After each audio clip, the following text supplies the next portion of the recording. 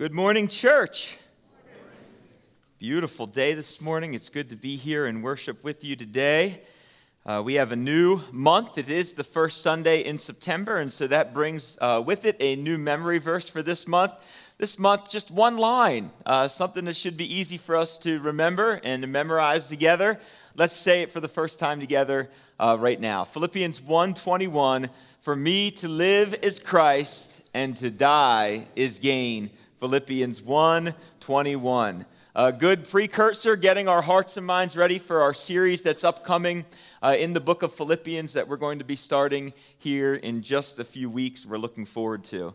We're continuing today in our 7 habits of a healthy Christian community, and we turn our attention today to the habit of practicing community. And as we've worked through this series together, we have looked at it in light of the ministry priorities that we have here at Calvary Monument Bible Church, and we've done that with the following considerations in our minds as we've studied together, that these habits guide the focus of our ministries here, that each of these habits were important to and were exemplified by Jesus while he was ministering here on earth.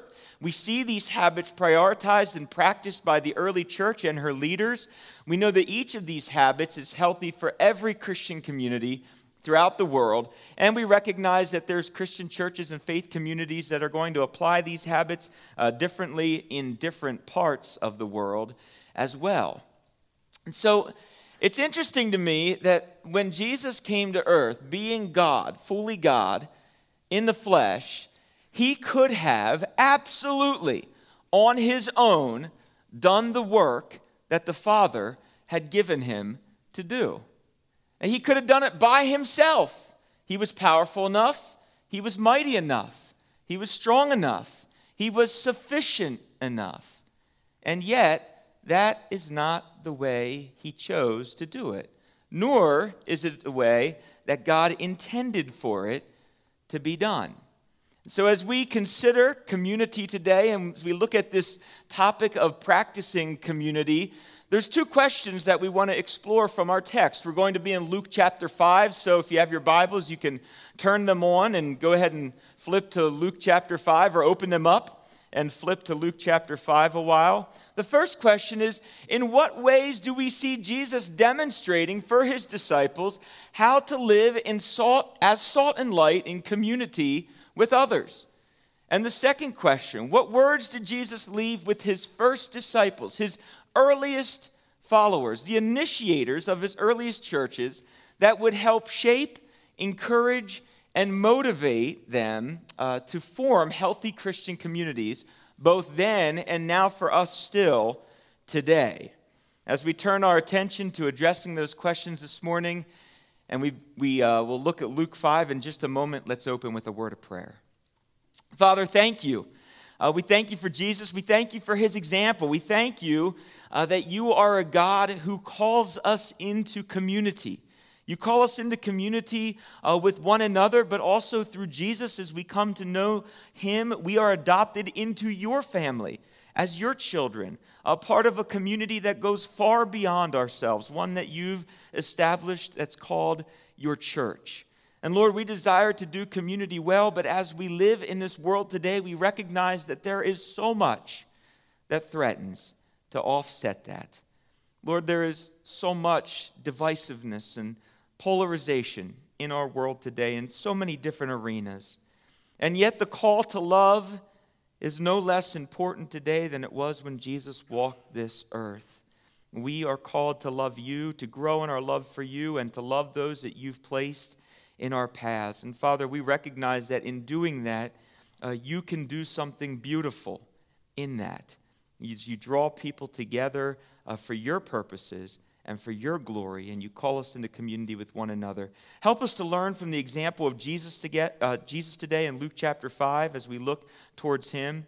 Just guide and direct this time that we have in the study of your word. It's in Jesus' name we pray. Amen. Luke chapter 5 today, and we're going to look at verses 1 to 11. On one occasion, while the crowd was pressing in on him to hear the word of God, he, this is Jesus, was standing by the lake of Gennesaret. And he saw 2 boats by the lake. but the fishermen had gone out of them and were washing their nets.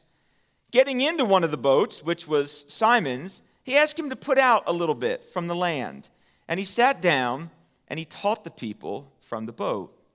And when he had finished speaking, he said to Simon, "Put out into the deep and let your nets for a catch."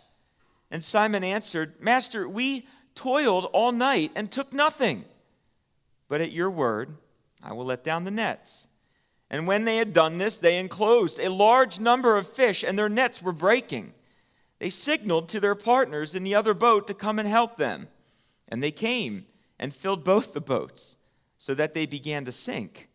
But when Simon Peter saw it, he fell down at Jesus' knees, saying, "Depart from me, for I am a sinful man, O Lord." For he and all who were with him were astonished at the catch of fish that they had taken. And so also were James and John, sons of Zebedee, who were partners with Simon. And Jesus said to Simon, "Do not be afraid. From now on, you will be catching men." And when they had brought their boats to land, they left everything and followed him. So 3 of the 4 gospel accounts include this account of Jesus calling his first disciples. It's in Matthew chapter 4, verses 18 to 22, and Mark chapter 1, verses 14 to 20. Those are included in your note guides if you'd like to further explore them this week. But as Luke's account unfolds, it's the dawning of Jesus' earthly ministry. And already Jesus has found himself in some hot water. In the previous chapter, in chapter 4, we find there's an account of his temptation in the wilderness and his rejection in the town of Nazareth. In Nazareth, Jesus had gone into a synagogue in chapter 4, and he'd opened a scroll of Isaiah, and he had read from it, ultimately implying that he was the fulfillment of Isaiah's prophecy. Now, this caused the congregation that had gathered to grow enraged, even to the point where they tried to throw Jesus off a cliff, but he was able to escape. And as Luke's gospel account continues to uncover and unpack the early days of Jesus' ministry, we find him teaching in the temple and casting out demons as one with authority like no one else before had. And though there were some who treated Jesus, both his message and his ministry, with great contempt, he was endearing himself to many others. We find an example of Jesus drawing near to the community that he had come to serve towards the end of the 4th chapter of Luke, where Jesus is in the home of a man named Simon Peter, and he's healing Peter's mother.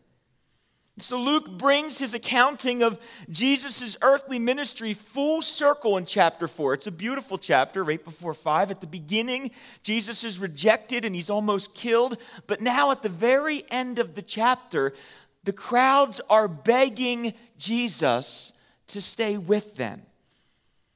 It's a request to which Jesus responds this way in verse 43 of chapter 4. He says this, "I must proclaim the good news of the kingdom of God to the other towns too, for that is what I was sent to do."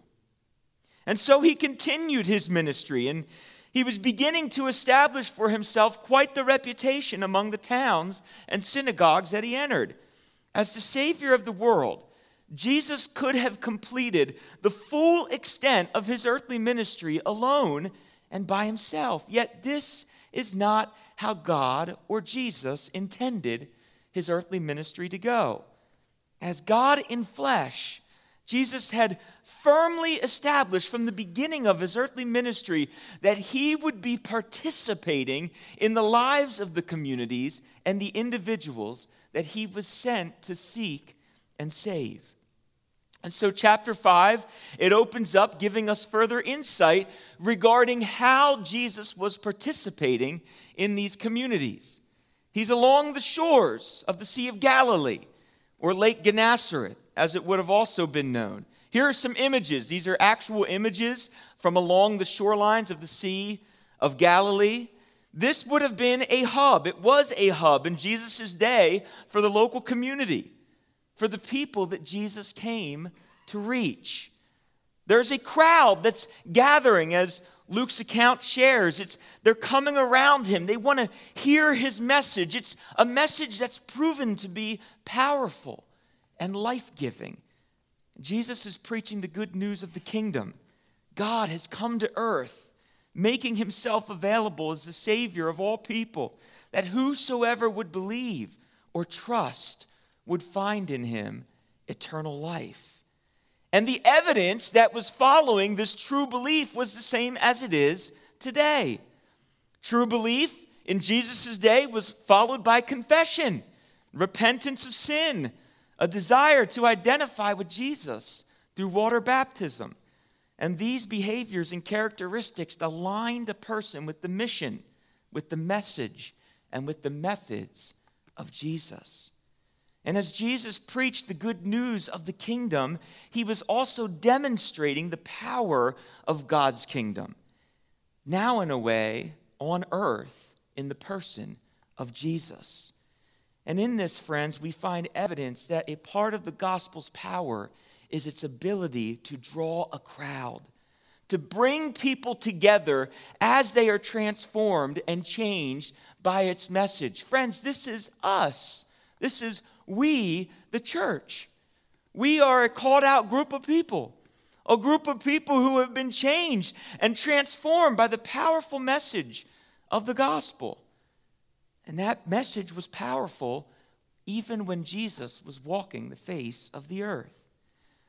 As the crowd is growing and getting bigger and more people are pulling around, what we find in our account today is that Jesus is looking. He begins to look for a more effective way to communicate and to share his message with the audience. And what does he see? Just offshore, there are 2 unoccupied commercial fishing vessels. Now, when I read this account early in the week, for some reason, my mind went to Captain Jack Sparrow. I can only imagine Jesus standing on the shore thinking, well, they're 2 unoccupied fishing vessels. This might be a good opportunity for me to find a better way to communicate the message. And if you remember, for Captain Jack, in the minds of the British guards, he was the world's what? Worst pirate ever. Yet somehow, he always seemed to be able to commandeer nearby unoccupied ships. So too does Jesus. Now on the screen here, this is amazing.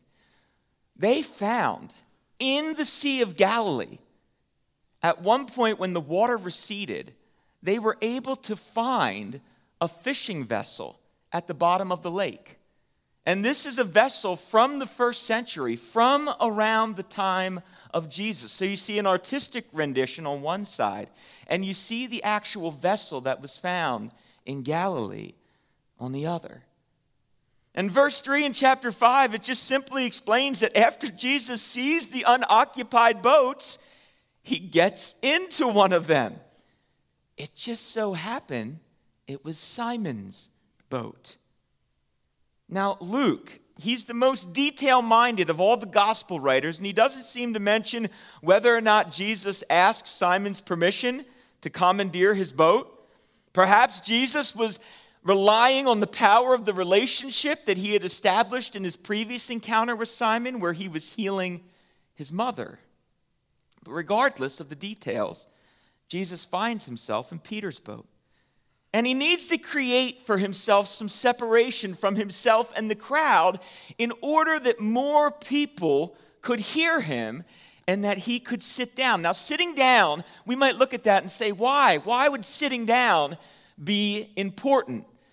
In Jesus' culture, in Jesus' day, sitting down was very important, especially for a teacher or a rabbi.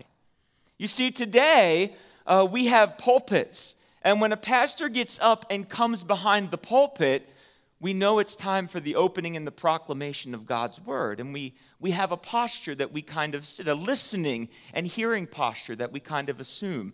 The same exact posture was true for a rabbi when he sat in Jesus' day. Same exact thing. When a rabbi sat, in Jesus' day, the people knew it was time to listen. It was time to learn. It was time to hear.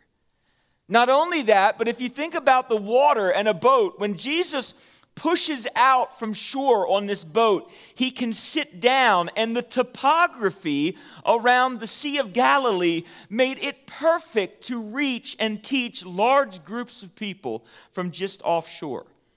As Jesus sat to teach in the boat on the water, some scholarship and research suggests that his audience, most likely numbering in the thousands, could have heard him clearly even up to 300 feet away from his physical distance. Now think about it. Water, his voice carrying over the water and the topography of the sea. What happens when you move away from water? What happens to the land? It goes which way? Up. And so it serves as a backdrop, reflecting or deflecting the sound so that people could hear. And all within the beginning of this account, what we have is an example of Jesus' posture in and towards his community. Jesus goes to where the common, everyday people of his day and age would have been congregating. And he goes with great purpose.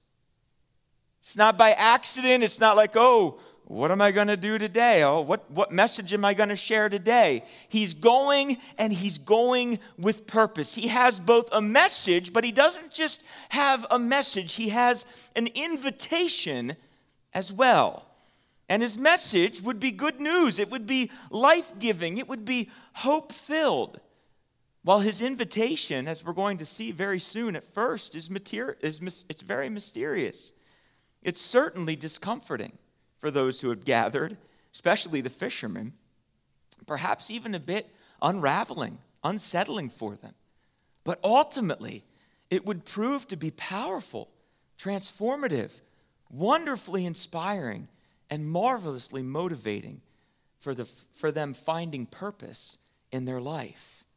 In Jesus' invitation, we see this starting in verse 4. He's going to start with meeting the owners of these commercial fishing vessels where they are currently at, and then he will show them and call them to something far greater. So he meets them where they're at, and he calls them and shows them that there's something far greater available. In verse 4, Jesus has finished teaching, and now the expert fisher of people was going to give a lesson on commercial fishing to the fishers of fish. And in this lesson, he's in a way showing all of those who would be called his disciples that abundant life was available to those who would follow Jesus. Look at verse 4. When he had finished speaking, he said to Simon, "Put out into the deep water and lower your nets for a catch." Now, this is not how commercial fishing worked in the ancient Near East. In Israel, during the time of Jesus, fishermen fished through the night. They slept during the day. These men were tired men. Men in the congregation today or watching online, how many of you, when you are tired after a long day's work, just can't wait to get home to be told to go back to work and do it all over again without getting rest or sleeping? That's what Jesus was doing here. They had already worked.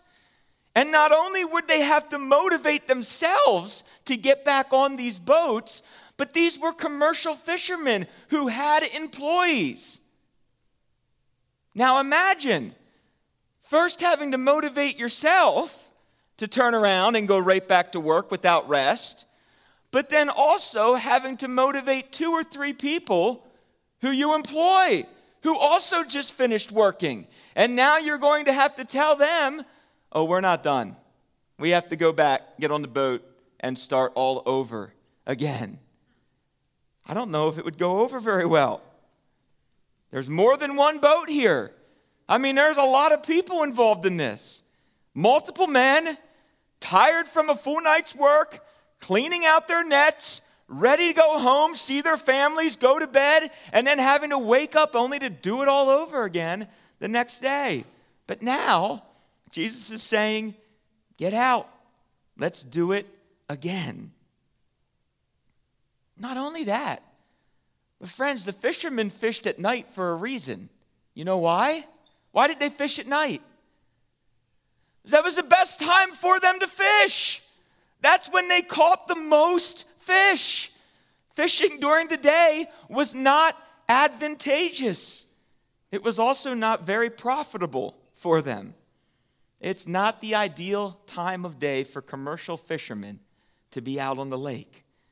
And yet, Simon respects Jesus enough to listen. Look at verse 5. After he gives a little bit of an excuse, he says what? But at your word, I will lower the nets. It doesn't make sense. This does not make sense. On paper, it doesn't look right, doesn't sound right. But friends, obedience is an important indicator of true discipleship. And Simon, he's tired. He's uncertain, perhaps even a bit disturbed by Jesus' inconvenient request, but he obeys nonetheless. And verse 6, isn't it amazing? It tells us that they caught so many fish that their nets began to tear. So full were their nets that they needed to motion to their partners in other boats to come and help them unload so that the nets wouldn't break and the boats wouldn't sink. This is a miraculous haul of fish. And it teaches us much about Jesus and much about his way of inviting community. Church, Jesus relates to his people right where they're at. He meets them in their places of employment. He joins with them in their day-to-day activities. He participates with us in our work. And in the midst of us, he shows us and he calls us towards a far greater purpose and an abundantly life-giving mission. I mean, notice how Jesus' perspective is very different than the fisherman's perspective. To the fishermen, none of this should make any sense. They've already worked, they're tired, the cleanup had already begun, the time to fish for enterprise, it had passed. There was a myriad of reasons not to obey Jesus. A myriad of reasons that they could have given and excuses that they could have come up with to justify not being obedient and to continue to do things the way that they, in their minds, knew best or perhaps knew worked. Friends, there's some similar sentiments in our world today, are there not?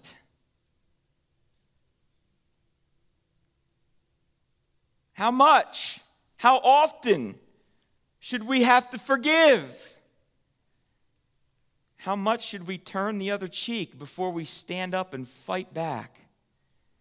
How long are we supposed to be nice? Look at what being kind and loving has gotten us. It doesn't make sense to lay down your life for someone that wants to destroy you. Sacrifice. Haven't we already given enough? Our world and our culture, our surroundings are always creating wars that we have to win and battles we have to fight. And the next thing you know, we find all kinds of reasons to justify hatred and bigotry and marginalization or just plain indifference to people who think, live, and even maybe worship differently than we do. And what is often overlooked in all of that is that Jesus could have made the same arguments regarding me. For I was once at enmity with God, dead in my trespasses and sins, opposed to God. I was a child of wrath, turned away, an enemy of Jesus. That's who I was. An enemy. Oh, if I was a war for Jesus to win or a battle for Jesus to fight. But Jesus never saw me like that. I was a person for him to reach, for him to seek, for him to save, for him to love. A bridge so that he could make me right before God. Amazingly, Jesus not only proclaimed the message of the kingdom, he did, but he practiced it too. He laid down his life to save the very people who were turned against him. That's what he did. And there is a mission and a ministry that we've been given by Jesus. He's asked us to obey his commands. And his commands, as he is summed up in multiple ways, every way has involved love of God and love of neighbor.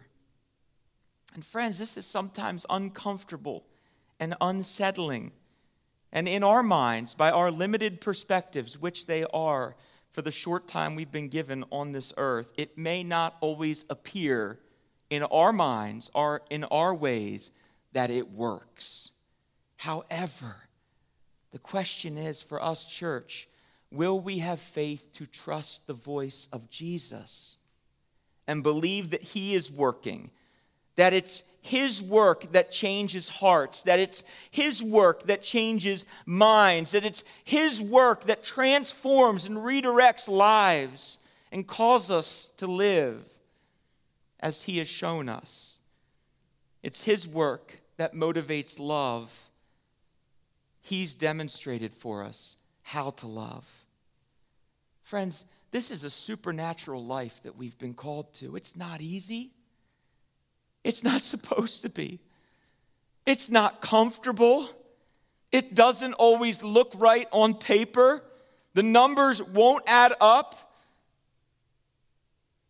And to most of our political leaders on both sides, it makes no sense when the church refuses to demoralize, demonize, or denigrate others for our own advantage or gain.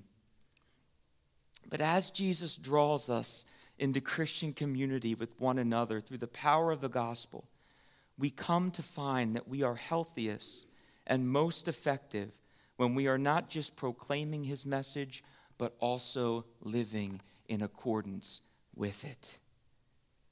In the beginning of the narrative, Jesus is teaching the gospel.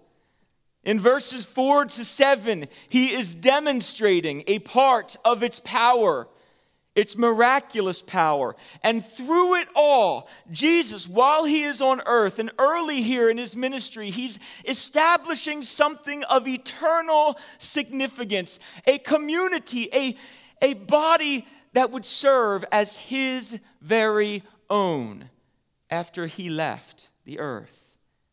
Peter and all of those who were with him, those who witnessed this miraculous event, are astonished, and many of them are changed forever. Jesus is doing something here. He's establishing something. And let's not forget the nature of this miracle. It's an aspect of Peter's complaint surrounded the reality that the men had fished all night and caught nothing. We've already been doing it the right way, Jesus. We've been fishing all night. We've caught nothing.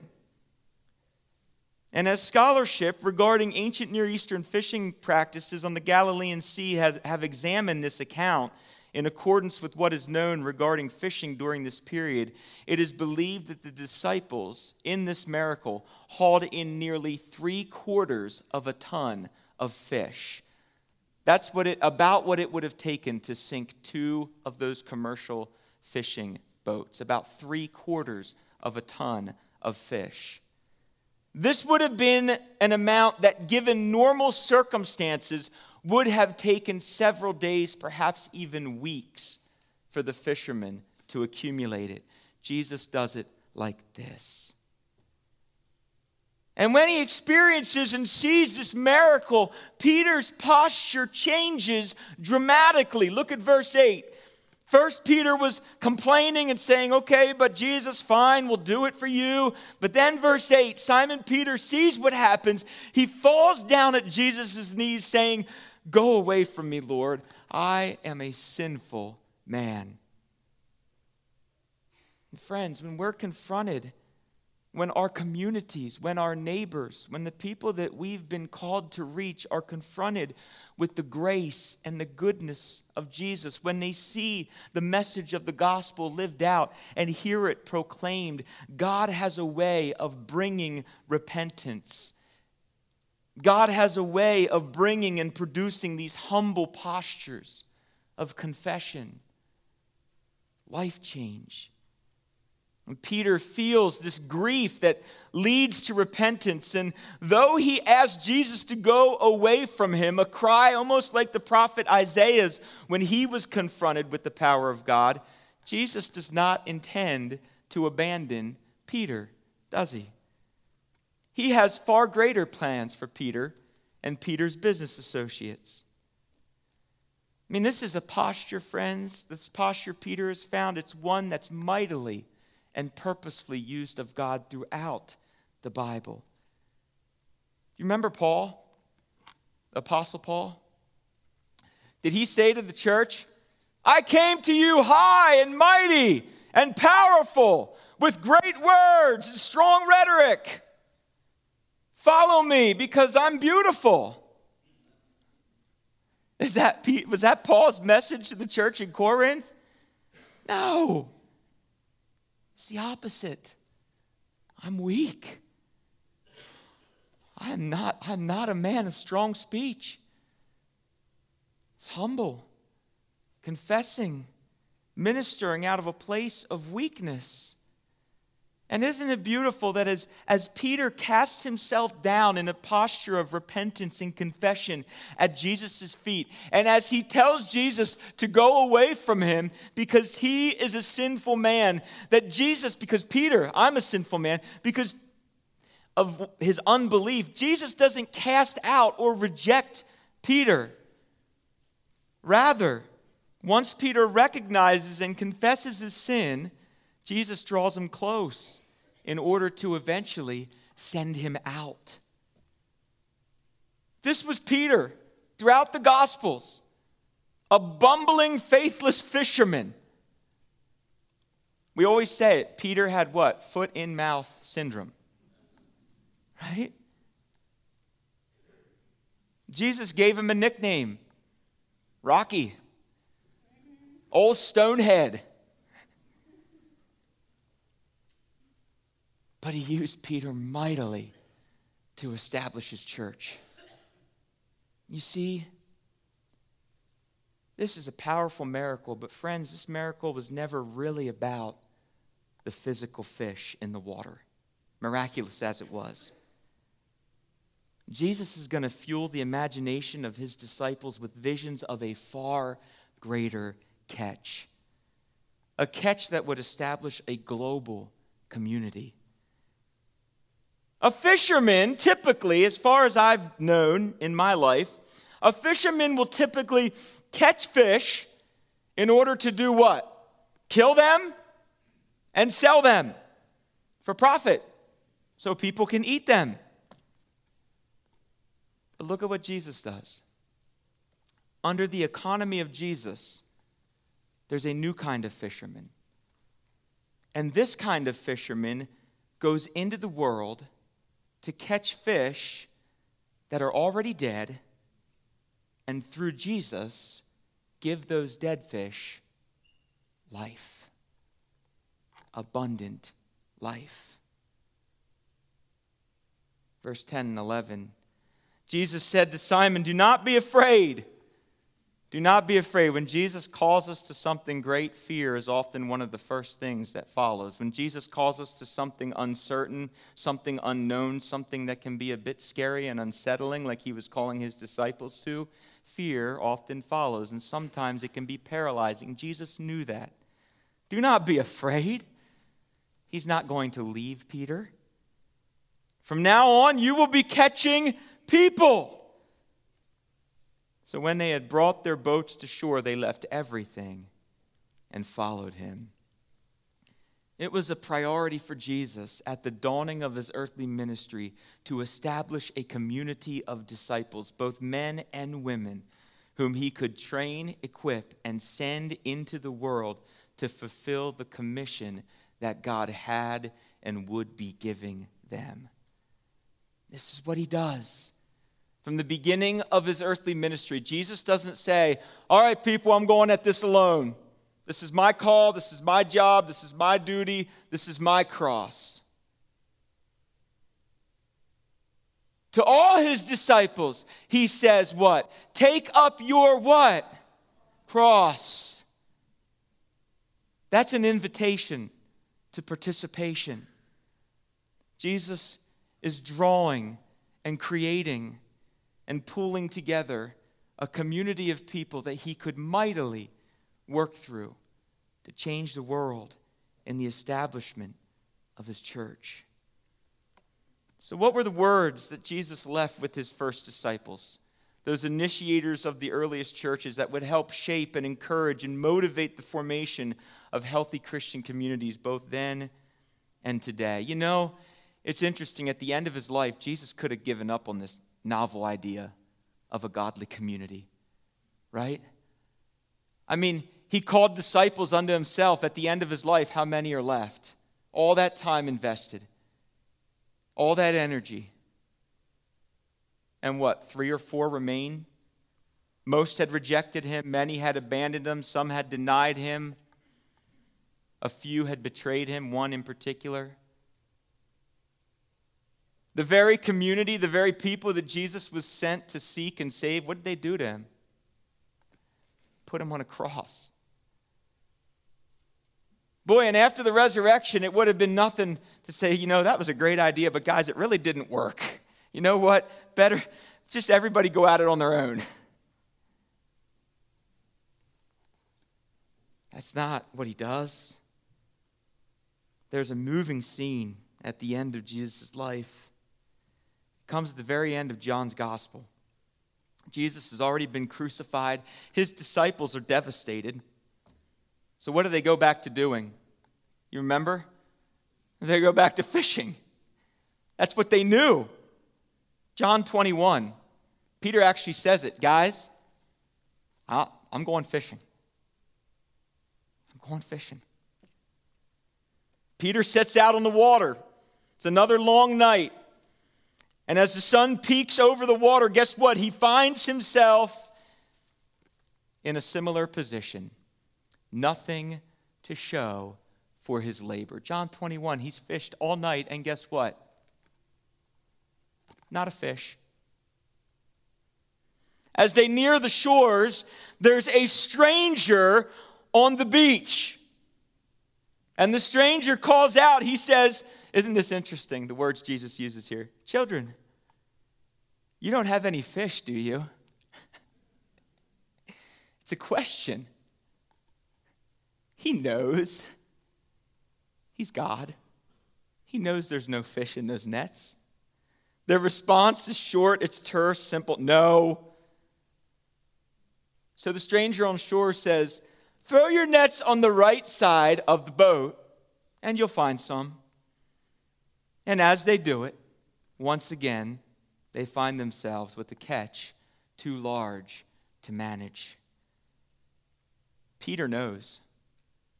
In the account, it's wonderful. Peter knows now who the stranger on shore is. It's Jesus. Jesus had successfully reeled in Peter as a disciple.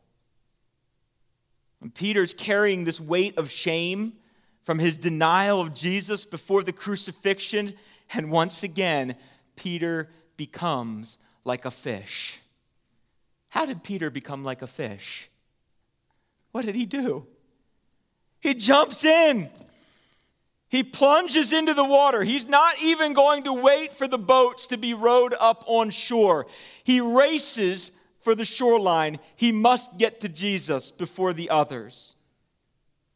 On the shore, Jesus had already prepared breakfast. Guess what it was? Fish. By the way, there's a theme in Jesus' earthly ministry. It revolves around fishing.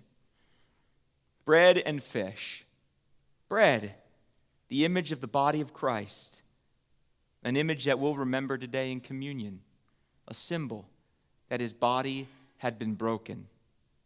Fish, a not so subtle reminder of the mission that Jesus was once again going to affirm and restore. So here comes Peter, broken, full of shame, not knowing what to expect from Jesus. He gets on the shore, and what does Jesus do? Care for my lambs, tend to the flock, feed my sheep. Friends, community is hard. Community can be confusing. It can be unsettling to live side by side, work side by side, go to school side by side with people who think differently, live differently, perhaps even worship differently than we do. But it was important to Jesus. And it should be important to his disciples as well. How do we do it? 2 times in that chapter, John 21, Jesus gives us a hint. He reminds Peter to keep his focus in the right place. 2 times in John 21. Jesus knows, friends, that it's going to be hard. And he offers some words. Some words that are helpful for the church when we are hoping to establish and develop and function as a healthy Christian community.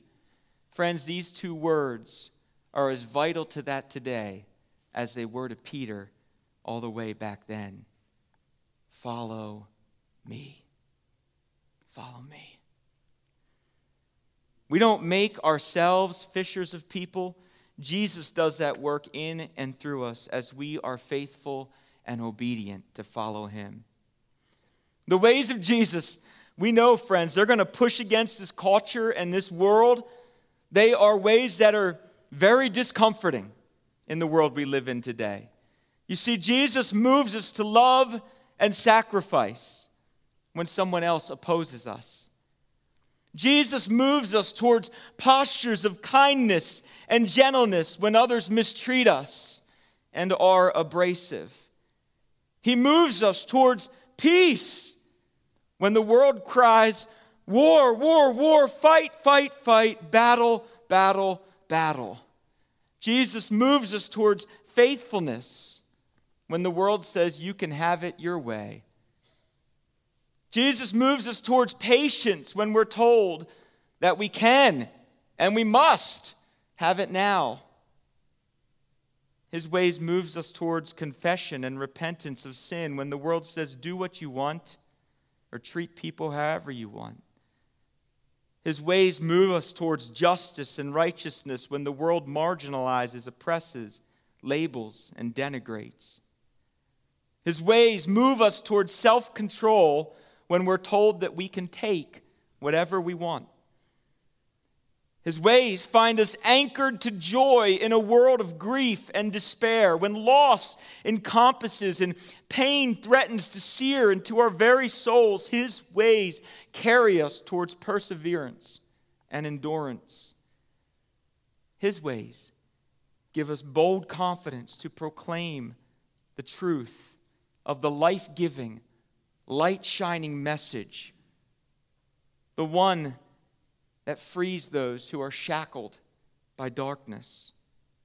His ways beckon us to the cross, to death, to weakness, to suffering, to pouring out our lives for one another like a drink offering until the time of our departure from this earth.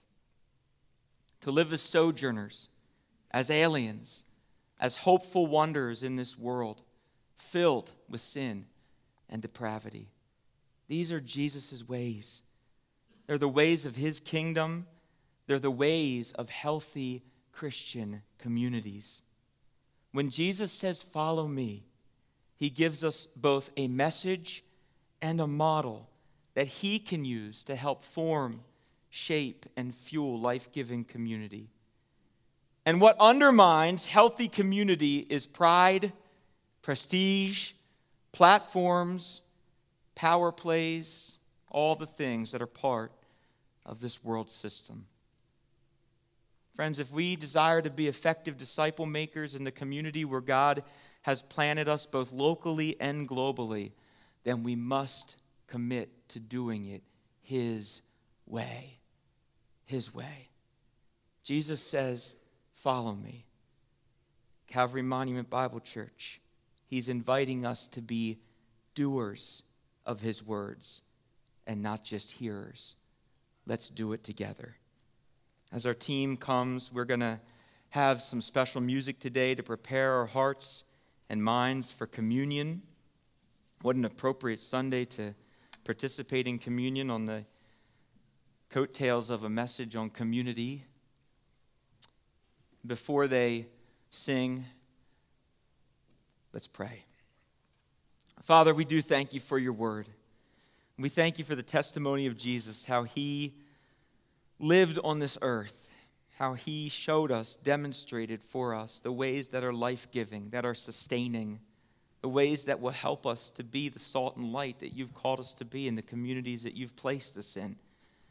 Lord, we know this is not easy. We know that it's uncomfortable, and you know too, but we also believe, Lord, we have faith that it's your power at work within us and that you are greater than the one who is in this world.